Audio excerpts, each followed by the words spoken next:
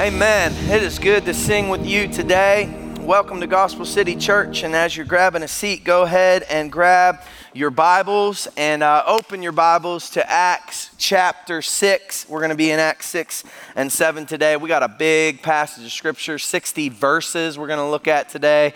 And so God's word is awesome, right? And I got to say, I feel like all week long, Satan and his army was trying to do a whole lot to keep me from getting to this spot. And so as you're opening your Bibles today, we're going to kick Satan and his army in the teeth. And I believe that's the spirit that Stephen would have went before the Sanhedrin on this particular day in history. And we're going to look today at Stephen's speech, his sermon before the Sanhedrin. And next week, we'll look at Stephen's stoning. But have you been noticing the thread that Pastor Tyler helped us see a couple weeks ago in the book of Acts, that thread of ups and downs, highs and lows, mountains and valleys? You're seeing this thread of opposition from the world, God's protection, and then the advancement of the local church. And remember, the entire purpose for those ups and downs, the reason for all of that in the book of Acts is because of the purpose statement of the book of Acts. Jesus gave it to the disciples back in Acts chapter 1, verse 8, when Jesus said, "But you will receive power when the Holy Spirit has come upon you, and you will be my witnesses in Jerusalem and in all Judea and in Samaria and to the ends of the earth." So Acts is about the advancement of the gospel and the church to the ends of the earth. And with every valley moment or every seemingly moment of opposition, there is a shift in advancement for the local church taking place. The Holy Spirit continually fills, the disciples continue to be obedient and be witnesses of Jesus Christ, and God continually advances the message of Christ to establish his church. Now in Acts 6 and 7, there's another couple shifts taking place in the book of Acts. This is the third time that we'll look at today where the believers go before the Sanhedrin. The first time, you remember, they were let off with a warning. The second time before the Sanhedrin, they were let off with a flogging. And the third time, this time, spoiler alert, Stephen doesn't make it out. He dies for the faith in front of the Sanhedrin, seemingly a very low moment. But as Stephen gives his life as a martyr, the Jews begin to scatter outside of Jerusalem. They run and they go all over the place, thus taking the message of the gospel all over the place.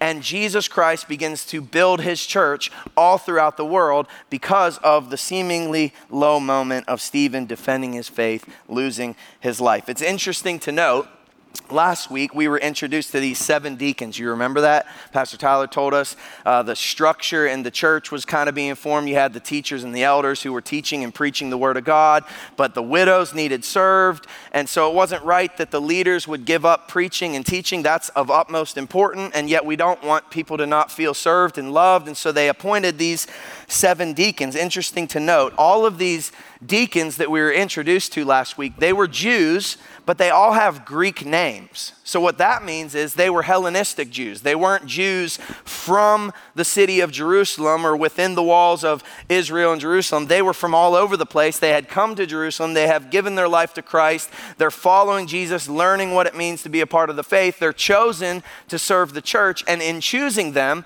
we see that God doesn't just care about the Jews in Jerusalem, but he cares about the Jews all over the world who had been scattered throughout history. And so the spreading of the gospel begins to happen, not just to Jerusalem, but to the Hellenistic Jews. And it starts with our man, Stephen, who we will look at today. Okay, so we're going to look at Acts 6, verse 8, all the way through 7:53 today. But the big idea in this massive, awesome passage of scripture is this. Here's the big idea. It's always all been about Jesus. And to reject him is to continue in idolatry, sin, and death. It's always all been about Jesus. And if you miss Jesus, if you reject Jesus, you'll continue in idolatry, sin, and death. So let's get our eyes on a copy of God's word together today. I'm going to read the remainder of chapter 6 for us so that we can get some context. And then we'll take the rest of chapter 7 as we go, because it's just really exciting to read this text in that way as we go. You'll love it today. It's like a roller coaster going up and then it comes down hard. It's awesome. Let's look in 6 verse 8, okay? Acts 6, verse 8, now hear the word of the Lord. And Stephen, full of grace and power, was doing great wonders and signs among the people. Then some of those who belonged to the synagogue of the freedmen, as it was called, and the Cyrenians and the Alexandrians, and of those of Cilicia and Asia, rose up and disputed with Stephen. But they could not withstand the wisdom and the spirit with which he was speaking. Then they secretly instigated men who said, we have heard him speak blasphemous words against Moses and God.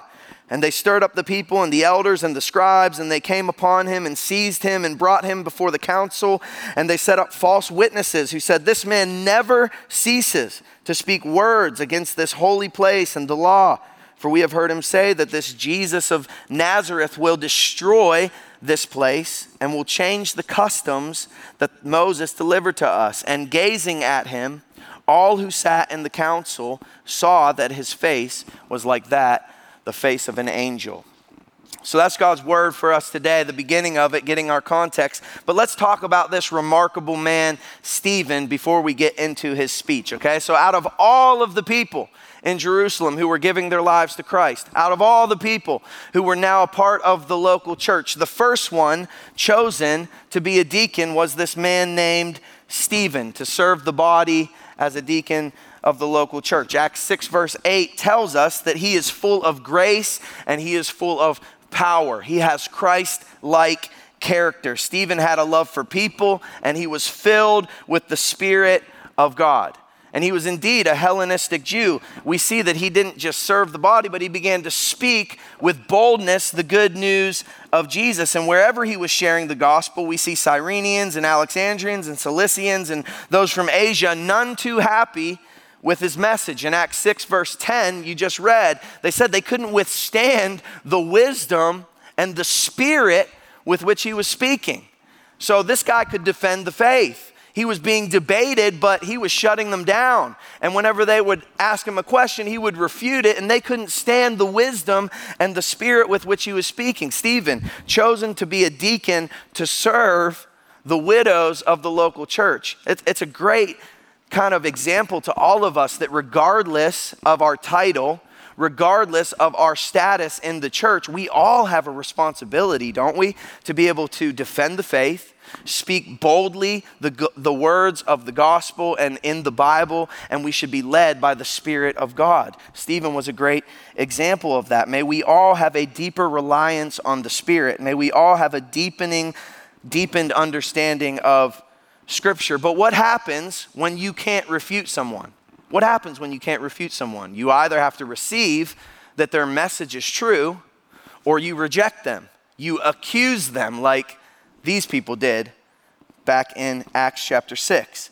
And Stephen here, he's accused of 4 charges, okay? So they come together, they start coming up with some stuff to bring Stephen down, who's boldly defending the faith, and they charge him with 4 charges of blasphemy. Now, the word blasphemy is to speak sacrilegiously about God or sacred things. This was like one of the highest charges for the Jewish people, the Jewish community, the Jewish leaders. If you were charged with blasphemy, you were going to go before the Sanhedrin. You were going to have some trouble. That word doesn't hold a lot in our culture today, in our world today, because our culture blasphemes everything that is sacred. Our culture tears down everything that's sacred. But in this day, Stephen, he's preaching the gospel. He's charged with 4 charges of blasphemy. First, blasphemy against Moses. Second, blasphemy against God. Third, blasphemy against the temple. And fourth, blasphemy against the law. And I want you to look at verse 15. So they bring these charges, they come together, they arrest Stephen, they bring him before the Sanhedrin, which we learned was like going before the Supreme Court in our country. It's a big deal. If you go before the Sanhedrin, you better be able to defend yourself. And verse 15, and gazing at him, all who sat in the council saw that his face was like the face of an angel. Like Jesus, Stephen is accused of being a threat, and yet he does not appear to be threatening. Stephen, standing before the Sanhedrin, is radiating the holiness and the glory of God. Essentially, God himself was validating the teachings of Stephen by putting his own glory on his face. I believe the Jewish leaders of the Sanhedrin could have simply looked at Stephen and known he was from God. They could have just looked at Stephen and known that this was God's man for this time, and yet their hearts were hard to the real God. The Jewish leaders, their stance with God was validated by their works or their keeping of the law rather than by faith in the Son of God. And so God's glory on Stephen's face is God's approval that a new covenant has come and is now established.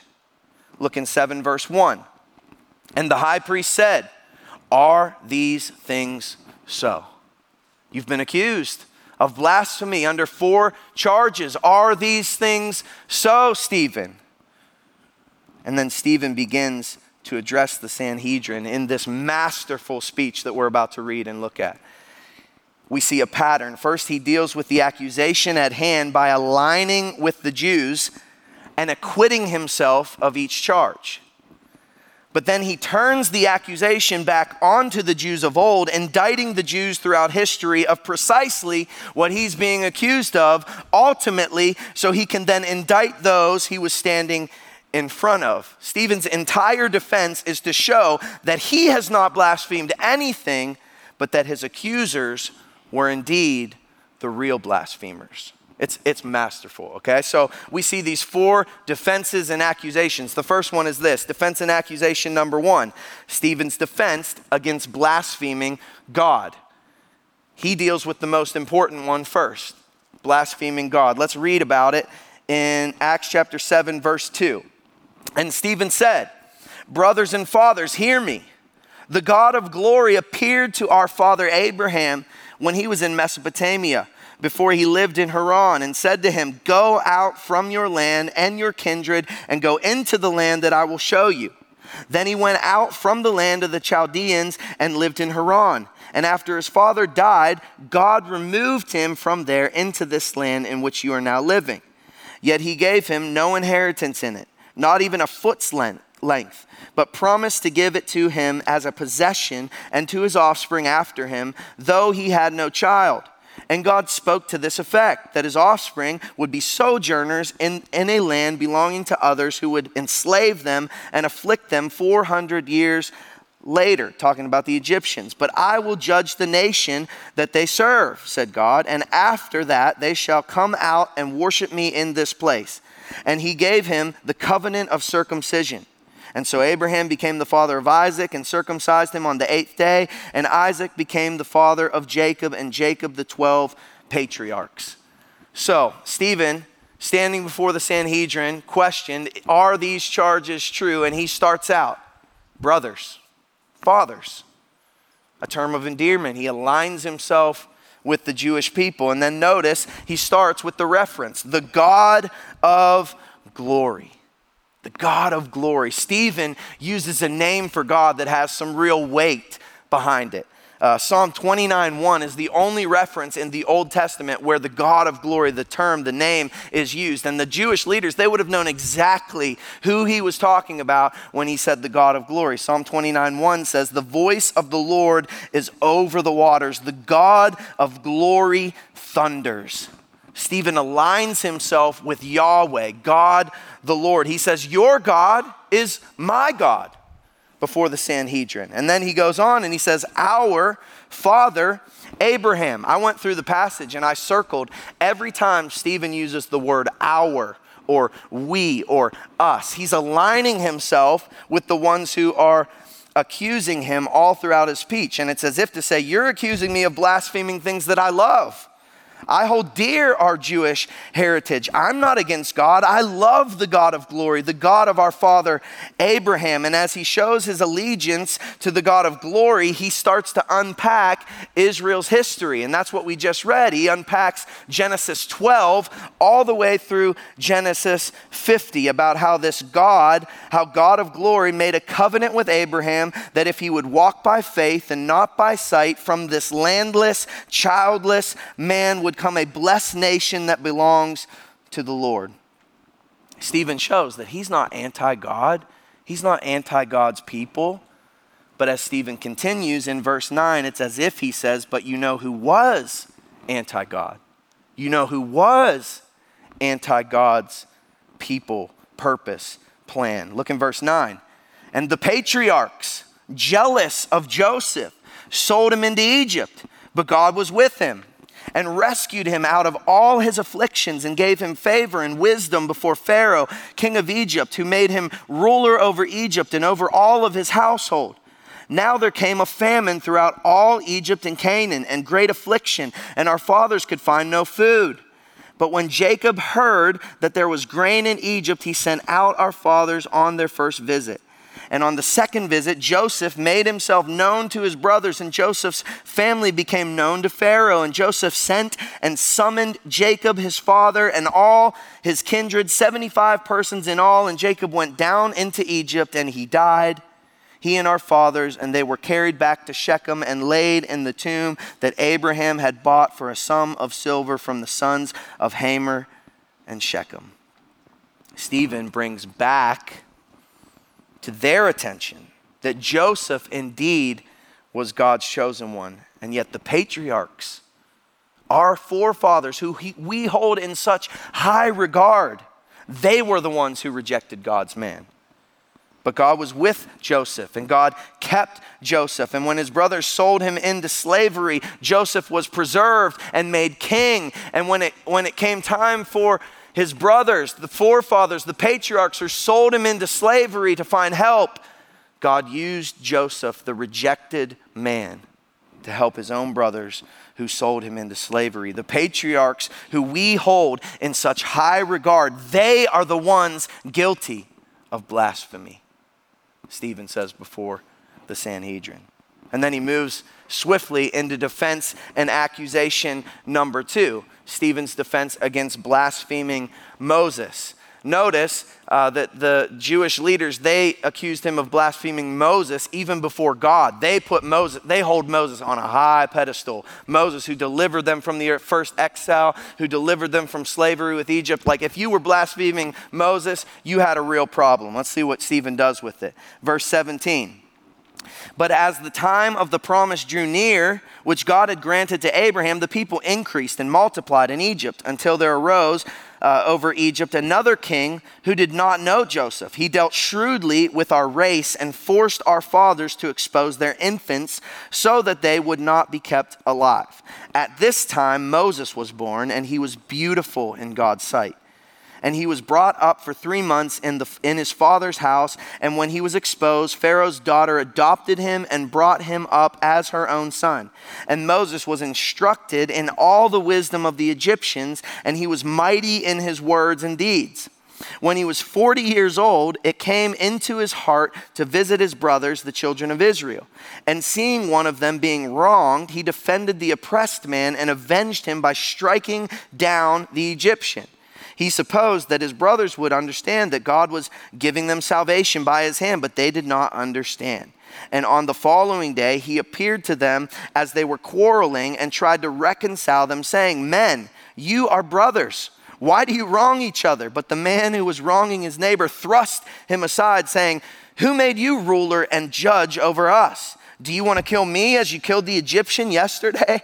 At this retort, Moses fled and became an exile in the land of Midian, where he became the father of 2 sons. Now when 40 years had passed, an angel appeared to him in the wilderness of Mount Sinai in a flame of a fire in a bush. When Moses saw it, he was amazed at the sight. And as he drew near to look, there came the voice of the Lord. "I am the Lord, the God of your fathers, the God of Abraham, of Isaac, and of Jacob." And Moses trembled and did not dare to look. Then the Lord said to him, "Take off your sandals, for the place that you are standing is holy ground. I have surely seen the affliction of my people who are in Egypt, and have heard their groaning. And I have come down to deliver them. And now come, I will send you to Egypt." Let's pause there. So Stephen here begins to sum up the entire book of Exodus and the history of the Israelite people being delivered from the Egyptians under the highly regarded Moses. Just as Stephen showed his allegiance to God and to Joseph in his first defense, he shows his allegiance to Moses here. In verse 20, he says, Moses was beautiful in God's sight. He shows how God protected and blessed and preserved Moses all throughout history so that he could make way for the Israelite nation, for the Israelite people. He says that Moses was mighty in word and in deed. Stephen describes him as a deliverer of God's people. If Stephen wanted to blaspheme Moses, he would have just simply said what the Israelite brothers and sisters of old said. He's a murderer. They would have rejected him as they did. And yet it's here Stephen says, I have not blasphemed Moses, but you know who did. Our Israelite brothers and sisters. Not only did they reject him when he challenged their arguing, but they rejected him even after deliverance from the Egyptians. Look in verse 35.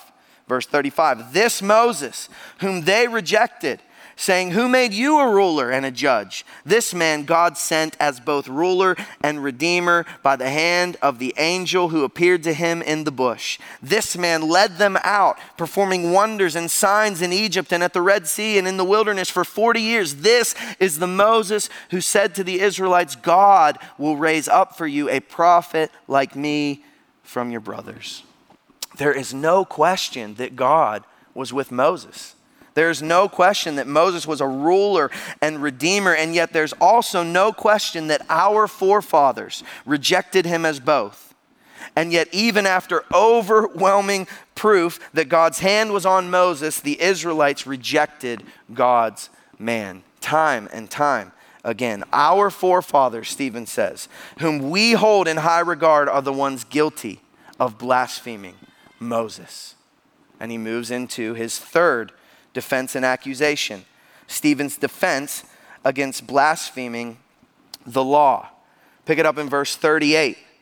Stephen goes into his defense against blaspheming the law. This is the one who was in the congregation in the wilderness with the angel who spoke to him at Mount Sinai with our fathers. He received living oracles to give to us. Our fathers refused to obey him, but they thrust him aside, and in their hearts they turned to Egypt, saying to Aaron, make for us gods who will go before us.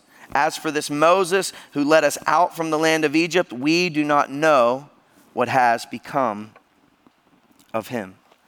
Stephen describes Moses getting the law here. Stephen describes the law as living oracles, but the people rejected it.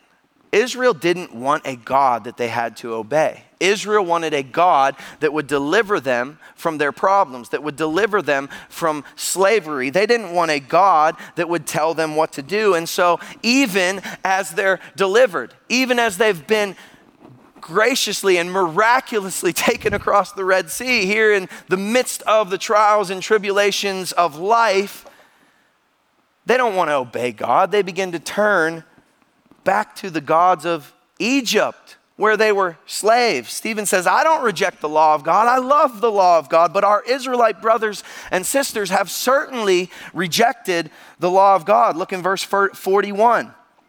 And they made a calf in those days and offered a sacrifice to the idol and were rejoicing in the works of their hands. But God turned away and gave them over to worship the host of heaven, as it is written in the book of the prophets, did you bring to me slain beasts and sacrifices during the 40 years in the wilderness, O house of Israel?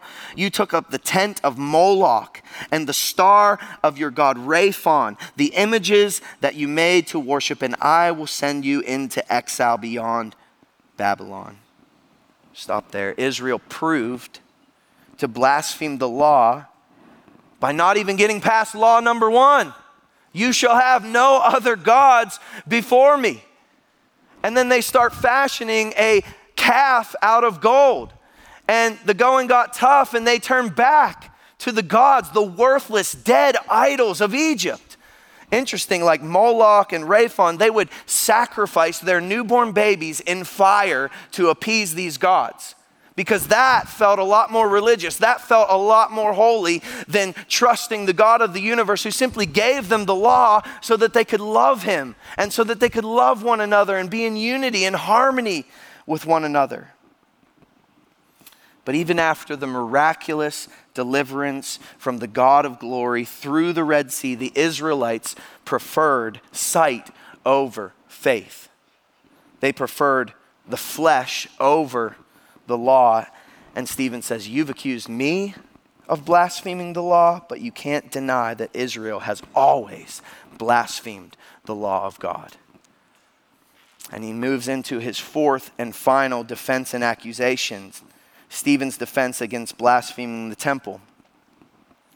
Verse 44 says, our fathers had the tent of witness in the wilderness, just as he who spoke to Moses directed him to make it according to the pattern that he had seen. Our fathers in turn brought it in with Joshua, and they dispossessed the nations that God drove out before our fathers. So it was until the days of David, who found favor in the sight of God and asked to find a dwelling place for the God of Jacob.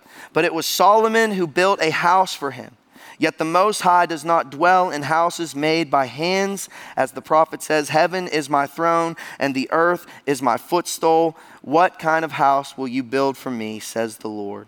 Or what is this place of my rest? Did not my hand make all these things? And gotta hear me. Imagine if you love justice and you've been accused of something that you didn't do, imagine defending yourself before the Sanhedrin. Like he's cordial and he's loving and he's gracious. And yet as he's unpacking all of this, I mean, he's emotionally riding up the hill of the roller coaster as he's standing before his accusers. And the same defense and accusation is given regarding the temple. Our people have always worshiped the gift over the giver. The temple has always been meant to direct our worship to God who cannot be contained, and yet Israel has continually tried to contain him. I do not blaspheme the temple, but Israel always has. And after all of this defending, after all of this redirecting of the accusation, after all of Stephen's aligning with Jewish history and his rich unpacking of the Old Testament, Stephen shifts his speech toward the Sanhedrin. Verse 51. He's no longer saying our and us and we. His emotions are up as he's defended himself, and rightfully so. And with the power of the Spirit, he looks at the Sanhedrin, his accusers right in front of him. And verse 51, he says, you stiff-necked people, uncircumcised in heart and ears, you always resist the Holy Spirit. As your fathers did, so do you. Which of the prophets did your fathers not persecute? And they killed those who announced beforehand the coming of the righteous one, whom you have now betrayed and murdered. You who received the law as delivered by angels and did not keep it. Stephen moves from aligning with the Jewish leaders to separating himself in a really bold way. He looks at them and he says, you stiff-necked people, you stubborn, obstinate people. You've missed it all along. You've continually missed it. And you charge me of blasphemy? Someone who is a worshiper, a follower of the God of glory. They bow to the God of glory. They lift their eyes to the hills, for where does our help come? Our help comes from the Lord. But someone who's stiff-necked, they don't bow the head to anything. They don't lift their head to anything. They're locked and loaded on what they want to. And so when he calls them stiff-necked, it's as if he's saying, you idolaters. God's continually proven his faithfulness to you, and you continue to elevate the idols of this world. He says, you're uncircumcised in heart and ears. Your sins have never been forgiven. You're unclean. You're impure. And the Jews, they prided themselves in their physical circumcision and their ritual behavior. But Stephen here, it's as if he says, you're as unclean as an uncircumcised Gentile. It held some weight in that Sanhedrin that day. He says, you always resist the Holy Spirit just as your fathers have. Israel's history is proof that the Jews have continually missed God's rescuer and redeemer. Time and time again. And finally, he looks at them and he says, you've persecuted the prophets of old and you've missed the righteous one whom they were all pointing to. You betrayed and murdered Jesus, and in doing so, you've blasphemed your own law, you've blasphemed your own temple, you've blasphemed your own Moses, and you've blasphemed the God of glory here today. And it's here that we see the genius of Stephen's speech before the Sanhedrin. We see the masterful unpacking of the Old Testament as he stands and defends the faith in front of the Sanhedrin. And I believe if Stephen was giving his message here today, he would want us to take 4 things from it. 4 major points from this message. The first one is this: Jesus is the better Joseph. Jesus is the better Joseph, Stephen proclaims before the Sanhedrin. The patriarchs were jealous of Joseph. They hated him. They wanted him dead, so they sold him into slavery for pocket change. But guess what, Sanhedrin? You were jealous of Jesus. You hated him, and Judas sold him to you for the price of a slave, for 40 shekels, and you delivered him over to the Romans. Joseph suffered and was falsely accused, but Jesus suffered and was falsely accused, and you crucified him on a cross. God was with Joseph. God delivered him and exalted him to reign as a king in Egypt, and God was with Jesus. He rose from the dead, and what you meant for evil, God meant for good. The rejection of Jesus is the redemption and the deliverance for all who will repent and believe. As your fathers did, so also do you. And then he moves on to his second point. Jesus is the new and better Moses. Jesus is the new and better Moses. You got to check out these similarities that I'm about to give you, okay? It's mind-blowing how masterful the God of glory is throughout history. When Moses was born, the Pharaoh ordered that all male children under the age of 2 be slaughtered.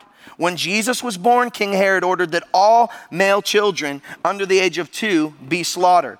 Yet God preserved them both by providing a place of refuge. The place of refuge for Jesus was the land of Egypt. The place of refuge for Moses was the home of the king in Egypt. Both Moses and Jesus spent time in the wilderness. Moses for 40 years, Jesus for 40 days. Both Moses and Jesus' ministries were inaugurated through the passing through of water. Moses through the Red Sea, Jesus through the waters of baptism. And as awesome as all of that is, it's clear in Scripture that Jesus is the true and better Moses. Moses received the law on the mountain, but Jesus gives the law from the mountain, the Sermon on the Mount. More than that, Jesus is the perfect fulfillment of the law and the Word incarnate. Moses protected his people by instructing them to slaughter the Passover lamb, and Jesus is indeed the slaughtered Passover lamb. Moses delivered his people from slavery to Egypt. Jesus delivers his people from slavery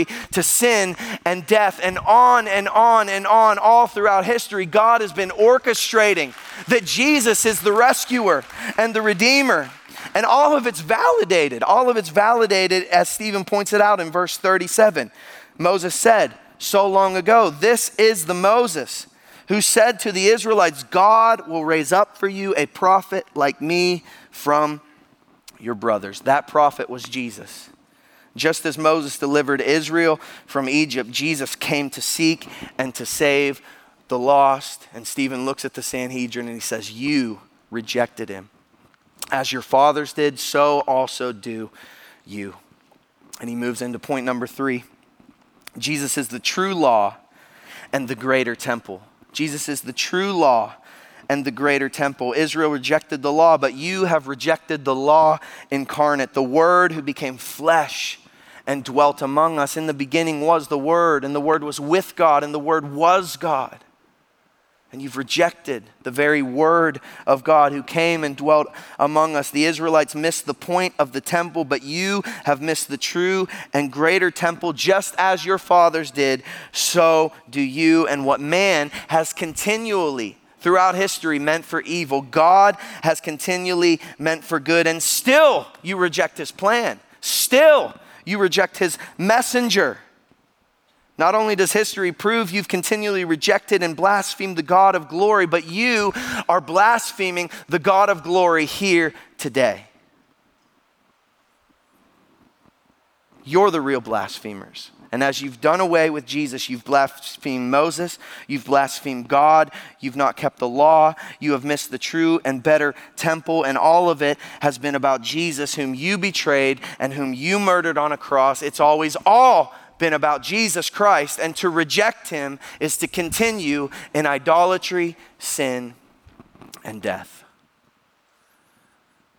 It's an amazing passage, an amazing speech, an amazing defense of the faith from Stephen.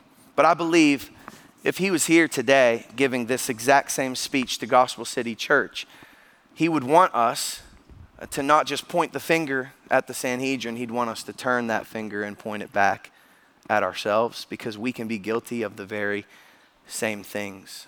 The fourth point this morning is this: I am a stiff-necked, unclean idol worshiper when I miss the rescuer and the redeemer, Jesus Christ. I am stiff-necked. I'm unclean. I'm an idol worshiper when I miss and reject the person, the rescuer, the redeemer, Jesus Christ. And you know, there's two kinds of people here. There's two kinds of people here today. Some of you have yet to surrender your life to follow this Jesus. Some of you have been in and out of church for a long time. Some of you have walked and heard these things for a long time.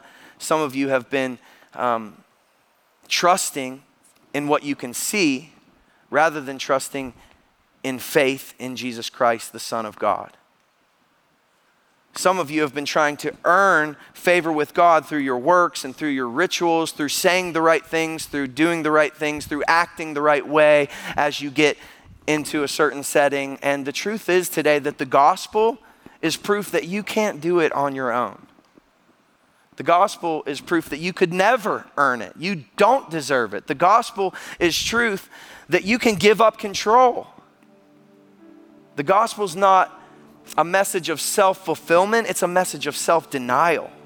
You deny yourself and you put your faith in the only thing that can save, the blood of Jesus Christ, who all of history has pointed to and who the Bible continues to point to.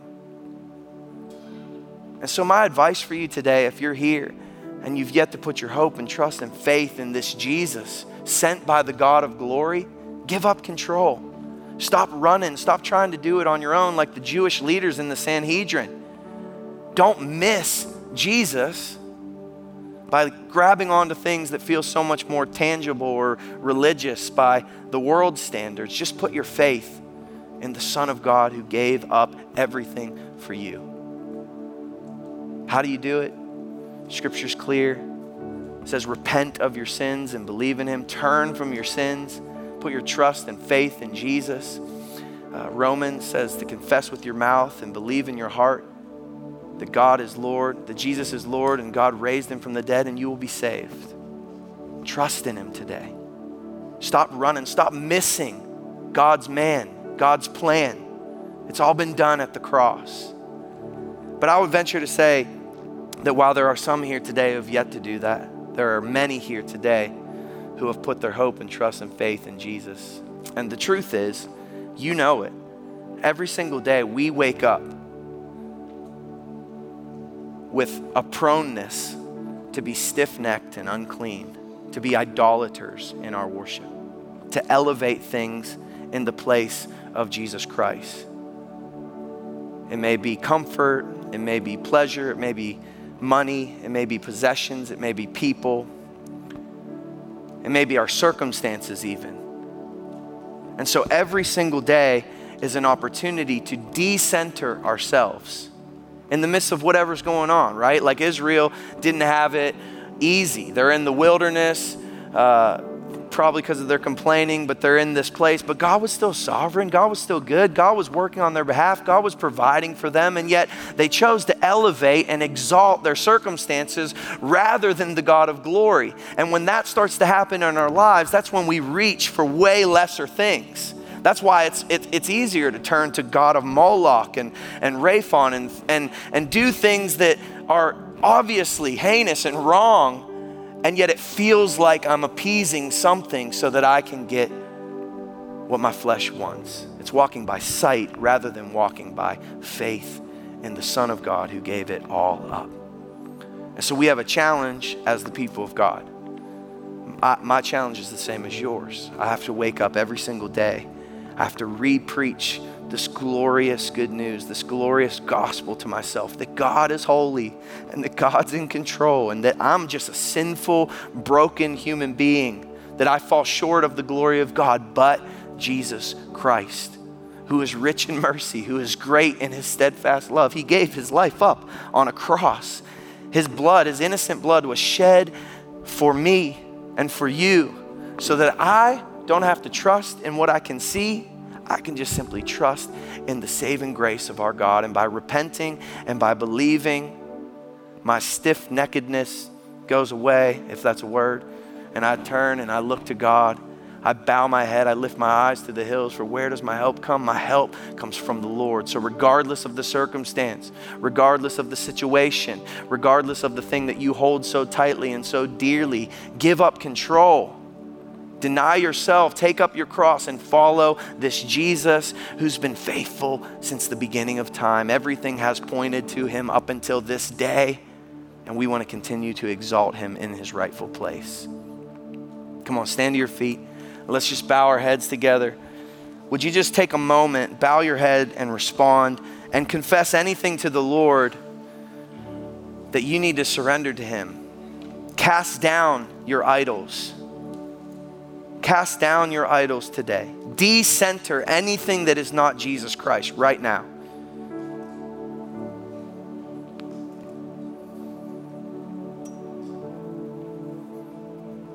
Ask him to reveal himself to you. He already has in his word.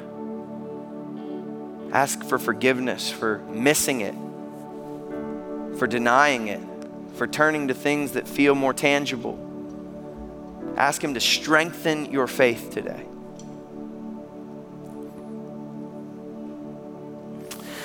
Oh God of glory, we come.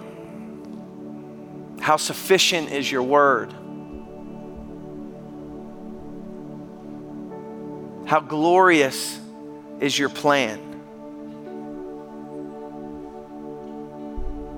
And Lord, we just confess that so easily and so often we miss the rescuer and the redeemer, Jesus Christ. When we wake up in the morning and we feel like we're in a valley moment, in a low moment, God, we have a tendency to elevate things that are so much lesser than Jesus.